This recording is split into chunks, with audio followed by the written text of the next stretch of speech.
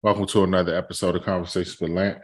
I'm your host, James Lampin, and my guest today is one of my good brothers. He's also a great father, and since we celebrating Father's Day this week, I definitely had to get him on. Mr. Darrius Williams, thank you for joining me. Man, thank you for having me, Mr. Lampkin. How you doing? Man, I'm doing good, bro. How about you? Good. No complaints here. Yeah, man. Look, first of all, happy early Father's Day to you. Man, same to you, good brother. Like I say, man, your work is not unseen, and continue to do the good work. And happy Father's Day, early Father's Day to all the other brothers out there that don't receive the credit or they just do. Okay. We're gonna start right there. Yes, so you feel like men do not get their just due? Yes, because society over the years has perpetuated this image among men in general that, men are not good leaders, men are not good providers. And when you constantly feed this and condition people to think like that, they pool us all into one bucket. They basically put the father that go to work every day, that pick his kids up, that help them with homework, that pay child support. They'll call a father paying child support a deadbeat. It's like, how is he a deadbeat and he paying you every month to put a piece of bread or some clothes on the back of the child that you and him share together? So that's been something that's been programmed, especially in the Western world, of men in general and especially Black men. So, okay. How would you describe a father who's not active in his child's life, but he does pay child support? So, again, sometimes a father that's not like I'm a hands-on dad. I give you a prime example. My son mother, they try to use the fact that, I was in prison. I was nothing but a street drug dealer. I was just out there. I would never be a good provider. So I had to fight through the courts just to have the relationship that I have today with my son. Some men they lose the fight because no matter what they do, it seems like it's not enough. So I don't judge a father that is not hands-on because everybody's circumstances is different. Some mothers push the men away. Some mothers keep the men away. So if you don't have a fight to go through the court, that's why I tell a lot of men, man, don't argue with her. Just go to court. You want visitation? Do know when you get visitation, you will be kicking out some money. So if you one that you don't really want to kick out the money, then you'll just be like, well, I guess I ain't going to see my child. And then you'll play the victim role instead of, taking that foot forward and fighting for something that you stand on and that you believe in. That's what I did. How would you be? You've been in the child support system. How would you describe it personally? Are we open mic? I just want to know because whoever listening to this, I'm telling you, it could be vulgar because you touching a real sensitive spot. But I could be clean with it. I mean, it's a very unjust. Bro, say what's on your heart. Whatever your heart telling you to say, bro. That shit's some motherfucking bullshit, and I'll tell you why. So basically, when you go into family court, the father, I do even better. I'll give you my scenario. So when I went to court, I had to go to court to get visitation. So when I got visitation, child support was established. So what Maryland does is they just combine incomes, and because the child is usually with the mother, which makes her the custodial parent, then you just pay money and then you just get set visitation, set holidays, like all your time with your child is on a schedule. So a lot of times, like I said, a lot of fathers are not willing to go through that long fight, that journey to see and be with their child the way that I did. I had to go through a lot just to have a relationship that I had with my son. But that was important to me because when I had my son, that's when being a father became important to me. Before that, I was just here because it was just me. And I just feel like being a good father, a good parent, because I got 2 daughters as well. So for them, I have to show them an example of what they should be interested in looking at. So that's why I feel like as men, our first thing we need to be leaders. We have to lead by example. So we can't say and not do. So that was why for me, being a father is so important. It's one of my greatest accomplishments, I would say, is just the kind of father that I am, the kind of wisdom I give my kids, the kind of example I give my kids, the kind of love I give my kids. As I say, it's no handbook on how to be a great father, a perfect father. It's like every situation is different and you deal with it accordingly. So that's why I say, I wouldn't say like this person a better father than that person because he's not hands-on with his kids, because sometimes it's just the situation is different. I mean, what do you say to a man that you had a baby in Maryland and she moved to California? It's like, you can't afford to move to California. So you got to deal with what you get accordingly, because the courts with this child support system and this family court, they never side with the father. They always side with the mother. The mother could be unemployed, living at home, don't have anything going, and the father have everything.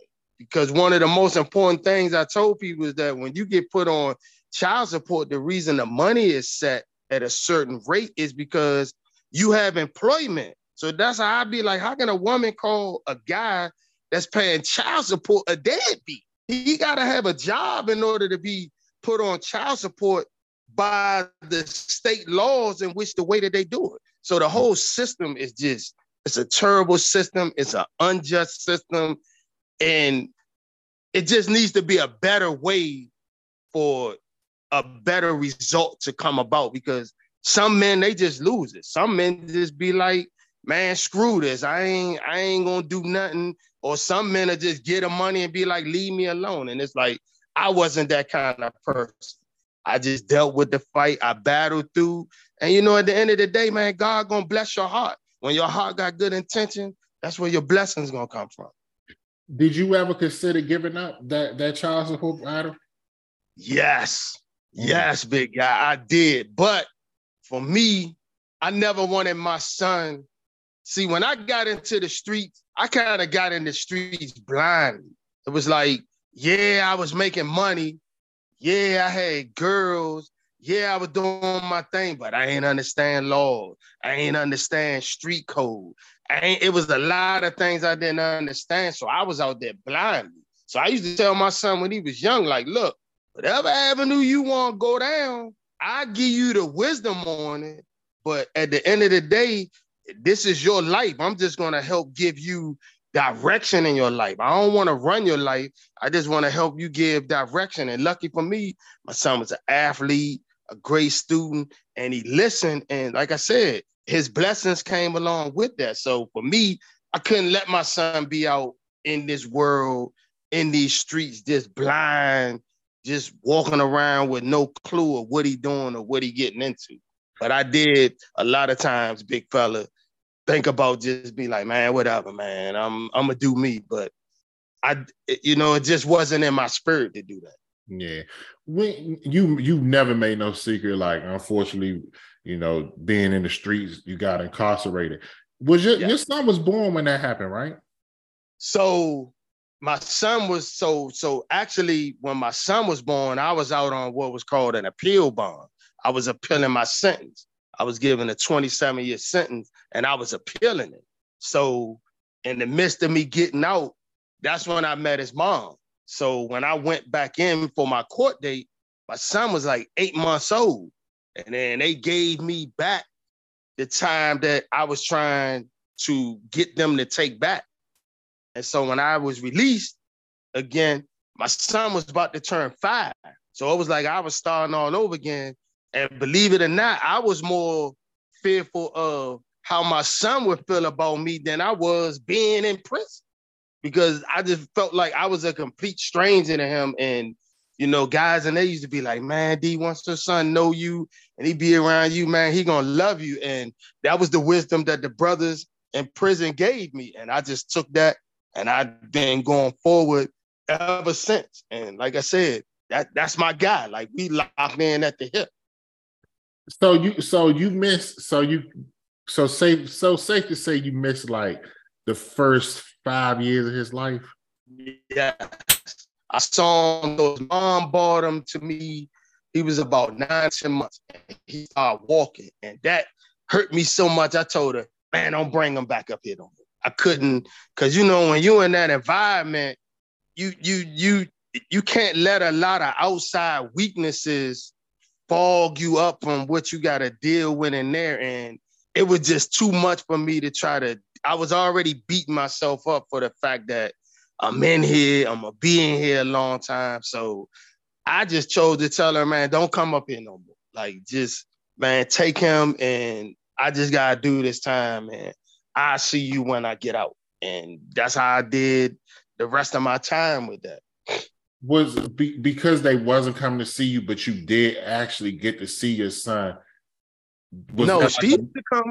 She used to come see me, but that was a lot. It was like when she used to first come see me, he was kind of still in the car seat. Like, but once he kind of started walking, it was like, it just hit me in a way, and I just really couldn't handle that. And then mentally, I wasn't as strong spiritually as I later got, to where I was able to balance all that out. So for me, I just thought it was best, man, don't come up here no more. Like, just write me letters, send me pictures. I can deal with it better like that. Did it? I kind of get the sense, and you can correct me if I'm wrong, that you did not want to develop a relationship with him while you was in jail. Is that correct? Or yes and no, because again, when my son was born, I was kind of still a street dude, but I was a street dude that was a dad. So it was kind of like, I was kind of straddling the fence. The Bible say you can't serve two masters. So it was like, on one sense, I still kind of wanted to be street, but on the other sense, it was like, man, I really can't be the father I think I need to be. So it was just too much for me, and I wasn't mature enough to handle it the right way. So the easiest way for me to do when you immature is to run from it. So that's when I was like, don't bring him up here. No. I was like, I'd seen enough. Like, just send me the photos. Okay. Did that help? Did that help knowing you had a son that you really wanted to be with? Did that help you like do your time and make sure you never was going to go back to that situation? Yes. I told my son, I said, man, you changed my life. The day I held you, the day you was born and I held you in that hospital, and I always say, I don't know what it was that came over me. I said, man, I don't want to be the street dude no more. But I was so deep in it, I couldn't just walk right away from it, because my life was revolved around it. But my heart was telling me, I don't want to do this no more. I want to be here for him. And I tell him to this day, like, man, you changed my life. Like, because before you, man, I could have died at 20. You remember Big Homie, I got shot. I was shot and paralyzed at 20. So I was just out there. So once I had him, that's when I was like, okay, I really got something to live for now. And it just changed my whole perspective on life. And you know what I'm saying? I thank God for him and my two daughters. It's like my babies, they never seen that street dude. And I'm glad they haven't. All they ever know is dad. When they hear my friends talk about how I used to be, they kind of cut up at me. I'd be like, yeah, dad used to be a little bad, but that ain't him no more. Yeah. Just the thought, man, just wow. That's why I say it's tough trying to, it's like you can't fully raise your kids the way you want to, because your kids have to be around you to get your influence. It's like it's only so much you can give them from behind a glass or distance. But when they in your presence, it's like your energy and your influence rubs off on them. Like people used to try to tell me with my son, "Oh man, you just a weekend dad." I'm just like, okay. So every weekend I got him, he gonna get a little bit of me each weekend. And everybody always say when they meet my son, they like, "Man, D, he just like you." Cool with everybody. Everybody love to be around him. He the life of the party. You know me, big guy. My son the same way. He just light skinned. That's the only difference. He just light skinned. He's exactly like me. He's very respectful. You know, when I used to go to his games, his coach used to be like, "Man, it's a pleasure to coach your son." All the teachers in high school was like, "Man, I love your son. He's very respectful." And I was like, I always told him, "Man, I'm going to make you better than me if you listen." I got to back up to something because this is a really important question. Sir. Yes. Do you think had you not got locked up, do you think you could have just left the streets on your own? No. That was being incarcerated, as wild as it sounds, was probably one of the best things that ever happened to me. Because I could honestly say the way the street was and the money I was getting, I wasn't gonna make it. I either would have done something foolish and would have been locked up for life, or I would have been in a box. But yeah, just me walking away from it, I wasn't mature enough then. I was caught up in the allure, the money, cars, just the street fame. You know, I just was caught up with that image. I really wasn't a street guy. I wasn't raised like that. I was raised with two great parents, two working parents. You know, I had two loving mothers. I know it sounds good, but when my mom put me out, my best friend mom took me in. And she, like I said, she was important with my raising as well, because if she wouldn't have took me in, I would have been out on the street at 17. So it was like, I had a lot of love and support. I just didn't know how to take it all in and accept it and listen. And yes, I wouldn't have been the man I am today if I was left out on the street. So like I say, man, God works in mysterious ways, as they say, big guy. And for me, I was taken in, I was given all that time. And I always tell people, when you're incarcerated, you forced to sit down and think. It's like your whole life just revolves in your head all day because you confined. It's like you trapped. It's like you trapped in a box and you forced to really think. And it's like some people do better and some people just stay stuck in it and play victim. And I refuse to be like that. One thing you mentioned like earlier in the conversation, like your son, he's doing great. He graduated college. Now, looking at him at the age you were, like in your 20s, like he's 22, right? Looking at yourself at 22 and him at 22, what's that feeling like to see him doing so well? Great. And I always tell him, man, I'm proud of you. I tell him that. Man, it's crazy how much I tell him that. But like, man, I'm so proud of you, because I always tell my son, I think, so we always laugh because I say, athletically, you nowhere near what I was at that age. But my son's still a good athlete. Because you got to think, I played football, basketball, baseball, and I ran, and I was fast. I didn't really do track, but I was fast. It's like my son, he played basketball, but he was really a great football player. But my son's decision-making is just, man, it's just beautiful. Like he doesn't put himself in bad situations. He got great friends and he listens. Like he actually calls and asks for, "Hey, Dad, what you think of this? Hey, Dad, what you think of that?" And I always give him, okay, you can look at it this way, you can look at it this way, and you make the choice. So his decision-making is, I'm so proud of him with that. And now we going to different universities because he going to grad school. Think about that, big fella. He done got a 4-year degree. He want to go another 2 years because he can still play football. So it's like his work ethic is way over what mine was. I just was talented and gifted as an athlete, but his work ethic, if I would have had his work ethic, man, there's no telling where I would have went. I didn't have that same work ethic. Mm. We're going to transition to your daughters now. A lot of I don't know if enough attention gets paid to the father-daughter dynamic, because we as fathers are the first example of a man that they're going to see. So I wanted you to talk more about that, because you got 2 daughters. Right. And as I said earlier, I always had to be the example to them of, okay, this is the kind of person that you should want to be interested in. This is what you should look for. You know, I always tell my girls, like, you should be looking at a man that's like a leader, because when he's a leader, that means he got good decision making.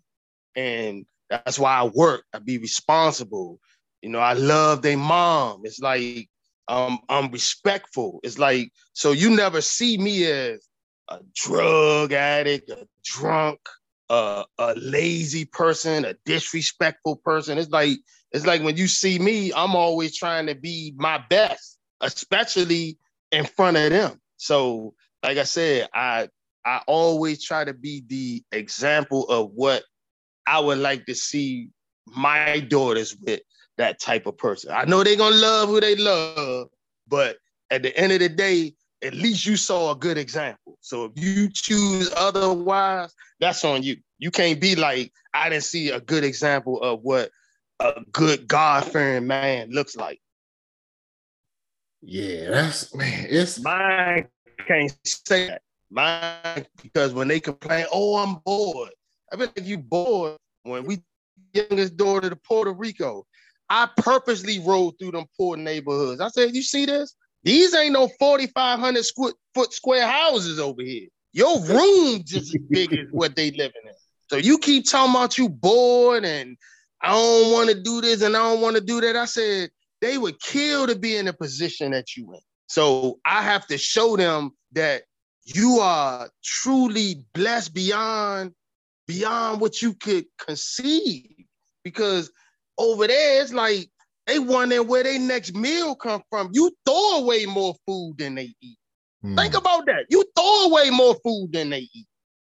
Because sometimes you take a lot of things for granted that they not afforded the opportunity to do. So I always try to keep not just my daughters, I try to keep my family humble, because I'm like, listen, like, everybody ain't blessed like this. It's a blessing to wake up, you healthy, you know, you can provide for your family. And that's why I always tell people, like, that's where your spiritual base come from. And you always try to connect and you stay on the swivel, you stay on a cord, and you just welcome your blessings. And that's why I don't complain.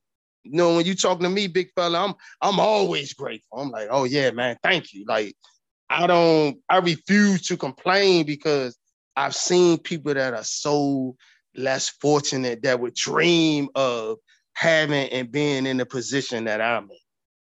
You know, look, we talk offline all the time. And I tell you all the time, you like one of the most humble dudes I ever met. Where does that humility come from? Actually, like I said, once I matured in prison, and a lot of the older brothers like really helped me just connect with my inner self spiritually.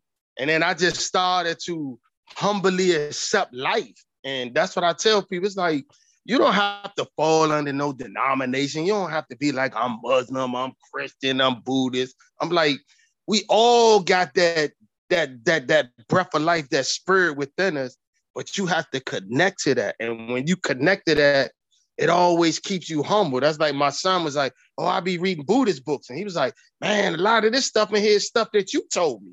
And I was like, yeah, I'm not a Buddhist, but all of it, at the end of the day, full circle, it connects. It's just the denominations are what are used to divide us, to make us think that one person is more righter than the other, or one person is accepted by God than the other. And that's not true. But that's a whole nother story. But that's a whole nother conversation. But that's what people do, and it's one of them that you judge a person by their character, not the color of their skin, not what denomination or religion that they fall under, because that's really been used to divide us more than connect us. So, like I said, just getting that spiritual base in prison and that humility, you know, I always preach that, man, like humility is important. I always be like, stay humble, thank God, thank your blessings, and you'll keep getting that in abundance. But when you become proud and haughty, God say itself, I don't like people like that. And one thing I always tell people, God got a way of humbling you when you think you got it all. He has a way of humbling you to the point that you like, oh my God. So that's why I always be like, man, stay humble, be appreciative, and thank God. Give your blessings and glory to God. And that's what I do every day. We talked about fatherhood, but yes, fatherhood is a component of family. So I want to ask you, how would you describe the Black family today? Dysfunctional. We don't even have that. You want me to talk about that? Yeah, that's why you're here, brother. So the first dynamic of why the Black family is dysfunctional is because at one time we had a culture. Culture, for those that don't understand, is something that you pass down through the generations. When you look at other ethnic groups, you could always see things that they doing today that their ancestors did 100 years ago, 1,000 years ago, 2,000 years ago. When you look at the Black family dynamic, we are so night and day. You can just go back to the civil rights movement. That's only been a little over 65 years. Yeah, if you look at it in the 60s, it was a father, it was a mother, and it was family. Everybody had roles. The wife, mother took care of the family. The father, he was the provider. He was the spiritual base. If you want to go from the Christianity base, it's God, Christ, then your wife or your husband. So we don't have that dynamic anymore. It's like now we got all these single family households. It is bad choices, and just a lot of it is the fact that you was never really shown the example of what two responsible adults, how they supposed to function, that we don't know how to do it. So the Black family dynamic is disconnected. It's all about, well, I make more money than you, so you can't tell me what to do. And so when you've been raised up and that's all you've seen, you eventually become conditioned to think like that. So now all the roles are reversed. The man went from being the leader to now he the follower. So now the woman leading because she feel like, well, I make more money and I do this and I have this. And it comes to the point that the man and woman, instead of being a union, they competing against one another. And the children see that. So they grow up with that same dynamic. So now a young man today, he don't look for a virtuous woman, because most of our time he's 15, 16, I mean, let's be honest. Most of these girls out here done been with about 10 dudes already. Where when I came up, 15, 16, you really barely knew what that stuff was. It's like you knew what it was, but you didn't know what it was. And so a lot of women now, their ideal man is the tattoos, the hairstyle, the jewels, the swag. So they've been taught to look for a totally different kind of man. They don't look for the prosperous man. They don't look for the man that got order and structure in his life. They don't want to talk to him. They want to talk to the dude that his whole life is in a disarray. And then they had babies with these men. And then later, when it don't work, they're blaming the man, talking about, man, he this, he that. It's like, you didn't see that all that time you was talking to him. And the flip side, the same thing with the men. We just going out the women with fake bodies, eyelashes, long nails, fake hair. It's like fake is the real today. Where when we came up, real was real, and that's what you was attracted to. So today's generation, man, it's like black family died. We don't have that because we lost our culture. At one time, it was God, education. Those two things in most households are non-existent, James. I'm like non-existent. You won't hear nothing about God, and you surely don't hear nothing about education. Don't nobody care about school no more. Everybody want to be on the gram. Everybody want to be on the internet. Everybody want to be famous. Everybody want likes. Everybody want followers. And it's like, and that's why the black family dynamic is lost. Can it be returned?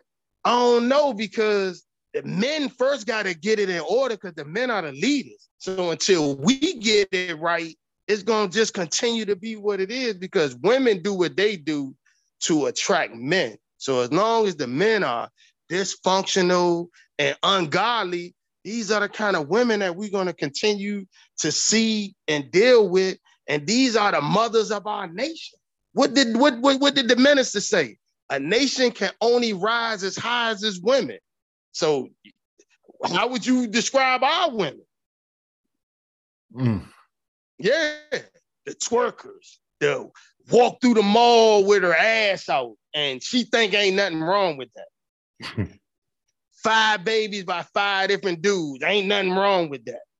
It's like at one time we had shame in the black family, like a young mother that was unwedded with a baby, she was ashamed of that.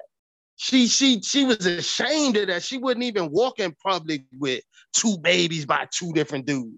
She would have never done any. She would have stopped with the first one.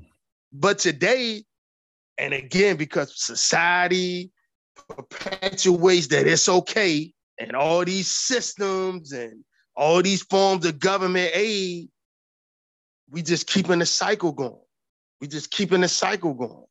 And that's why I say the black family dynamic, man, we done lost that, big guys. Like, it's actually scary to see where we gonna be like the next 20 years.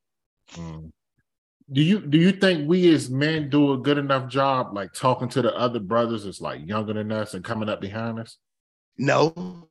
Okay. And that's a two-way dynamic, big guy, because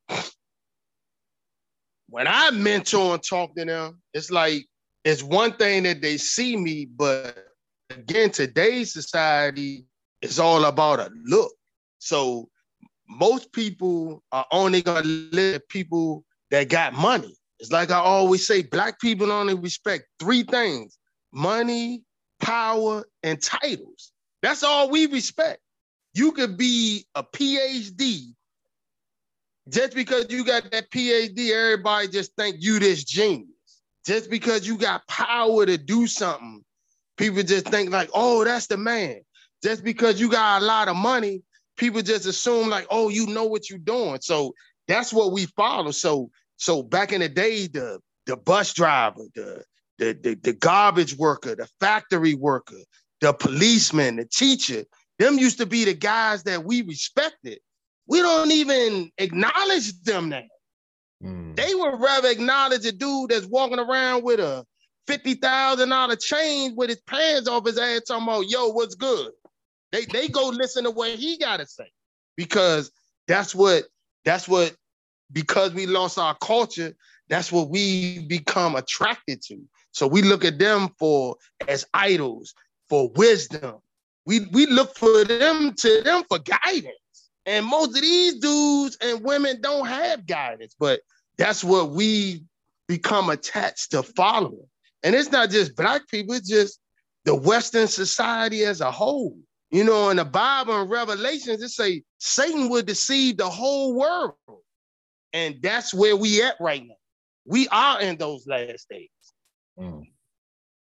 Man. Yeah, we are. We are. I want to, this what I want to close with, because you, whether you know this or not, you've been inspirational to those who know you. I know for me for a fact, and the reason I could say that is because I wasn't there from the the incarceration and all that stuff, but I met you after that, and I know where you started and where you at now. You got a great career, you got a great family, you flourishing. So what I would ask you is, what is the key component to those that need to make that change? What would you recommend is the biggest thing they need to do to make that change to like shift the dynamics of their life? Well, the first thing you got to do is you got to form some kind of spiritual connection, whether you meditate, certain literature you read. And then the second thing you got to do, you got to change who you surround yourself around. If you surround yourself around a bunch of people that's underachieving, that's all you going to do. You going to underachieve because there's nobody motivated to do better.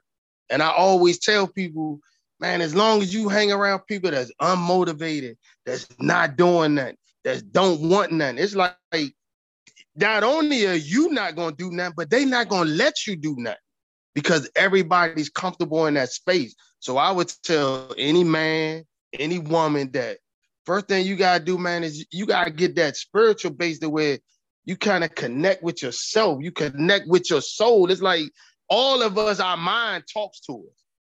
You know, they always say that, man, your conscience talking to you is like, it's always talking, but a lot of us don't listen.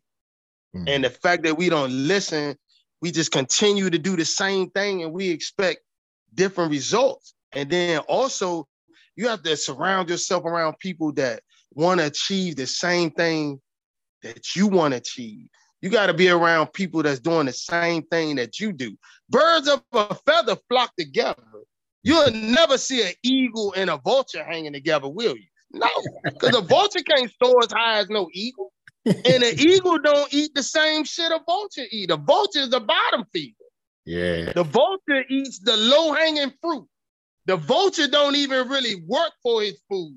He just scoop up what's left in the road or left in the street, where the eagle actually goes out and hunts for its food because the eagle soars high. A vulture don't soar high. So you will never see them two birds together, ever. So that's why I always tell people, man, birds of a feather flock together. It's like a guy that works every day and God-fearing is not going to hang around an unemployed, constant drug user. It's like them two don't mix. Yeah. Because either the unemployed drug user has to become a God-fearing working man, or the God-fearing working man has to become an unemployed drug user. It's like, that's the only way it's going to work.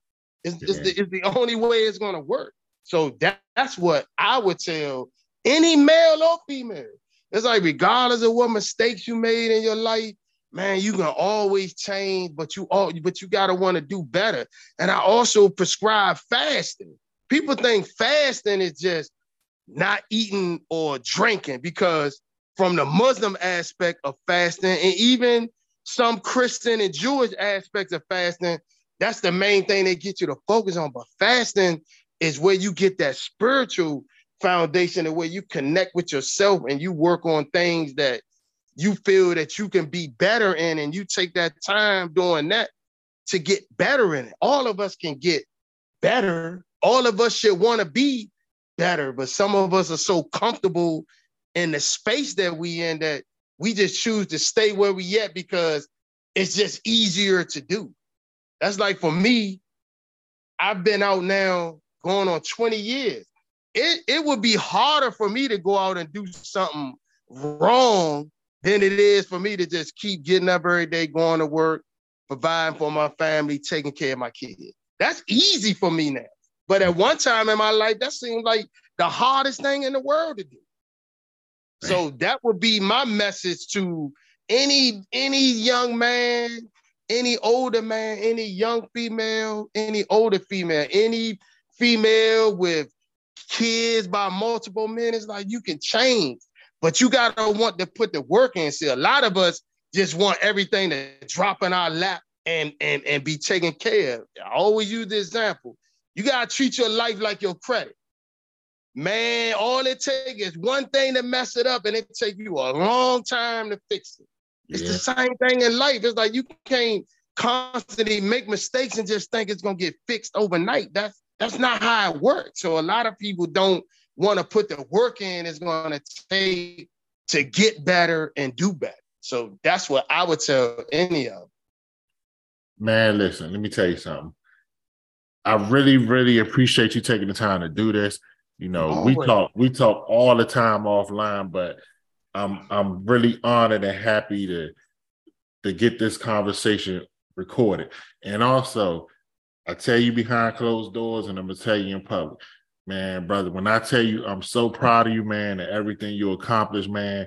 Whenever you call me and tell me you did this or you do that, man, I'm happy. I'm smiling because I know what you've been through. So for you to do what you do, man, to work hard as you have, to take the situation you was in from being behind those bars to now, man, you setting examples for brothers. You out here working hard. You set an example. Like, I'm really proud of you, brother, and I'm really happy for you, man. And congratulations, because you didn't let that situation ruin you. You let it made you stronger. And I truly, truly commend you for that.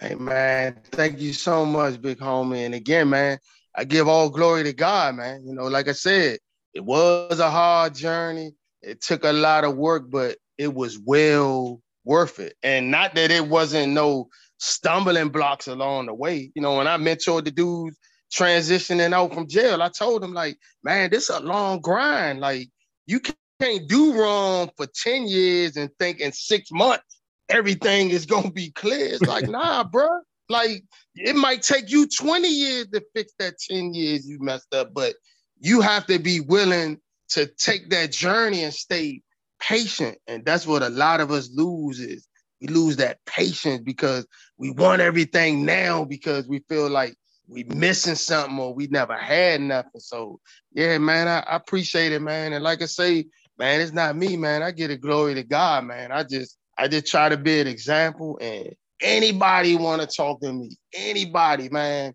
You know me, big homie, man. I talk to the homeless people outside. Boy, I give you some money. Oh, we gonna talk a couple minutes. Hey, man, how you doing? What's going on, man? How you feeling today? Like, you know what I mean? It's like, because everybody got a story. Yep. Well, little brother, I really, like I said, I appreciate you, man. Man, thank you, man. It's always an honor.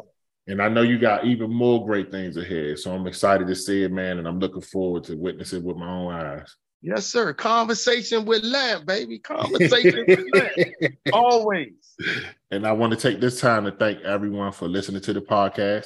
I truly appreciate your support. You can follow me on Instagram at conversations_with_Lant. My Facebook is also Conversations with Lant. You can listen to the podcast on SoundCloud and Apple Podcasts. Again, thank you all for listening. Have a great day.